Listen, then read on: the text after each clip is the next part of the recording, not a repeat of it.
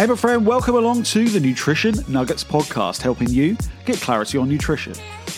I'm your host, Dale Pinnock, Sunday Times bestselling author, nutritionist, and creator of the Culinary Medicine College. Every episode here in the podcast, we dig deep on the subject of nutrition to give you clarity, to give you answers, and to expand your knowledge. One of the biggest drivers of degenerative disease is chronic inflammation, and our diet can have a huge impact on this. So what is inflammation? Well, there's two types of inflammation. There's a type that kills and there's a type that heals. So let's look at both, and let's start with inflammation that heals. This is the kind of inflammation that arises when we get an infection or we get an injury. So when tissue becomes damaged, whether that's from infection by a pathogen or tissue damage when you've whacked your thumb with a mallet, when that tissue is damaged, it sends out an alarm signal. It sends out proteins called cytokines that cause a few things to happen in the local environment. Firstly, they cause the blood vessels that actually supply the tissue that's damaged to widen. As those vessels widen, that increases blood flow to the area, but also it makes the walls of the blood vessel porous. This is so white blood cells from the immune system can actually get to the area of damage and squeeze through the blood vessel walls and go straight to the damaged tissue, where they can actually help with repair or help to tackle any pathogens that are present. But also, when you get those perforations in the blood vessel wall, it causes plasma to actually leach out in the local area, and you get an accumulation of fluid. So if you think about it, when you cut your finger and it stops bleeding, you'll notice that it goes red and swollen and it's hot. So the redness and the heat comes from the increased blood flow, and the swelling comes from the plasma starting to pool in that area. That basically just shows you that the vessels have dilated and the immune system is on its way to do its job, because the other thing that cytokines do is almost like beckon the white blood cells. They're kind of alerting the white blood cells that there's tissue damage or that there's an infection, and they need to come along and actually deal with the situation. So that's acute inflammation. That's the inflammation that saves our life, and we don't want to suppress that. And to be fair, there's not really anything you could do with your diet that would suppress it. The one that we're going to focus on here is chronic inflammation. This is chronic, low-grade or subclinical inflammation. This basically means that your thumb doesn't suddenly swell up. You wouldn't necessarily be aware that there's anything going on. It's a silent killer that's there in the background. The only time people become aware that they've got a problem with inflammation is, one, all of a sudden they have a heart attack and drop down dead, or they have a routine blood test at their doctor and they show that they've got elevated C-reactive protein or CRP, or an elevated erythrocyte sedimentation rate or ESR, two of the standard markers of increased inflammatory load in the body. So why does this matter? Why is chronic inflammation such a problem? Well, as I said right at the start of the video, it can be a real key driver of degenerative disease. Firstly, cardiovascular disease is an inflammatory condition. Before cholesterol gets involved, before any of the fatty streaks and plaques and atheromas actually start to form in our blood vessels, the first thing that happens is the endothelium, which is the skin that lines the inside of blood vessels, gets damaged by inflammation. This could be inflammation that arises from the oxidation of cholesterol. It could be inflammation that arises from cigarette smoking or excess alcohol. It could be inflammation that arises from insulin spikes or even physical trauma.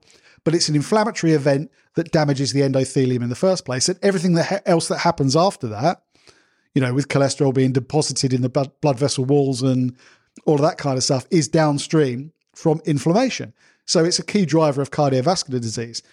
Secondly, inflammation is involved in worsening insulin resistance and type 2 diabetes. This is because as tissues get that increased inflammatory load, that can actually start to distort the tissues a little bit, particularly some of the cell surface structures, such as an insulin receptor. The insulin receptor, the thing that actually detects the signal that insulin is sending, if there's any damage to that, that reduces its sensitivity. Any reduction in insulin sensitivity causes that cascade of events that leads to type 2 diabetes, poorly managed blood glucose, and everything else that I've covered elsewhere on this channel. But now the major thing. This next statement, this isn't me being in any way hyperbolic. This isn't any kind of extreme statement. You will find this in any A-level or undergraduate pathology textbook. This is basic pathology 101. Prolonged inflammation in tissues can, over time, affect genes, particularly genes that are involved in regulating cellular replication, i.e. cell division. What am I saying here? Prolonged, chronic, subclinical inflammation can be an instigator and driver of cancer.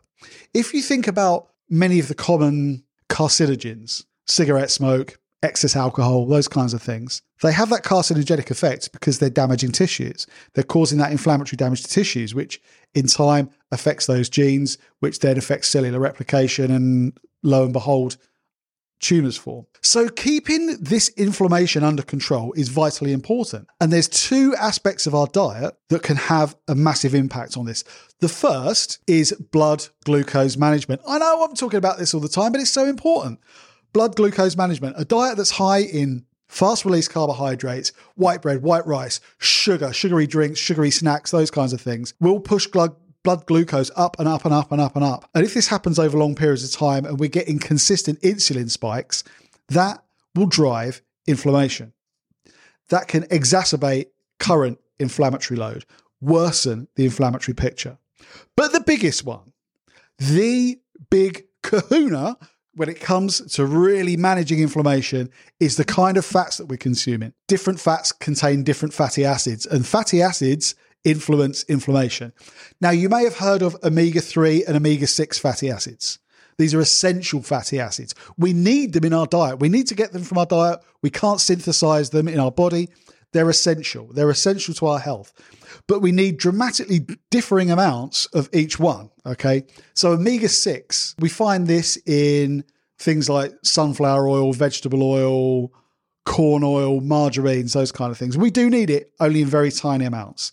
That tiny amount that we actually need regulates important neurological functions. It regulates important hormonal functions. So we do need it. But any excess, that pathway that actually turns it into those beneficial substances that we need, is very rapidly saturated.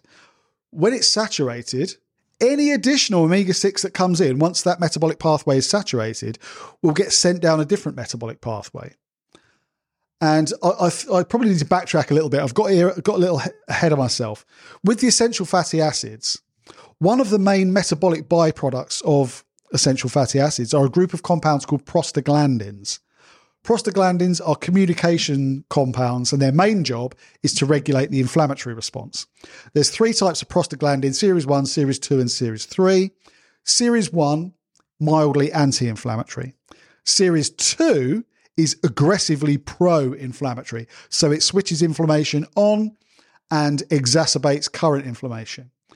And the series 3 prostaglandins are aggressively anti-inflammatory, so really pushes down and dampens down inflammation.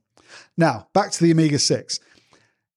Any excess amount of omega-6 beyond that small amount that we need gets fed down the metabolic pathway that creates the series 2 prostaglandins. That's the type of prostaglandin that is to inflammation what petrol is to a bonfire, that really drives and pushes inflammation and actually worsens it, exacerbates it.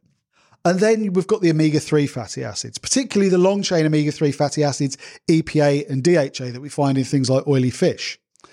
Those are actually converted into, so DHA converts into the mildly anti-inflammatory series 1 prostaglandin. EPA gets converted into the aggressively anti-inflammatory series 3 prostaglandin. So what am I saying? I'm saying decrease your intake of omega-6 and increase your intake of omega-3 to ensure that you're producing more of the anti-inflammatory prostaglandins. How do you do this? Cut out the sources of omega-6. sunflower oil, vegetable oil, corn oil, margarine. Never use them again, put them in the bin. For your cooking, just use a little bit of olive oil. Go to my channel, you'll see the video that I did about olive oil there. And increase your intake of long-chain omega-3 fatty acids, oily fish, mackerel, salmon, herrings, grass-fed meats. If you're plant-based, go for a supplement that's made from algae that contains both EPA and DHA. This simple step will have the biggest impact on reducing chronic inflammation in the long term.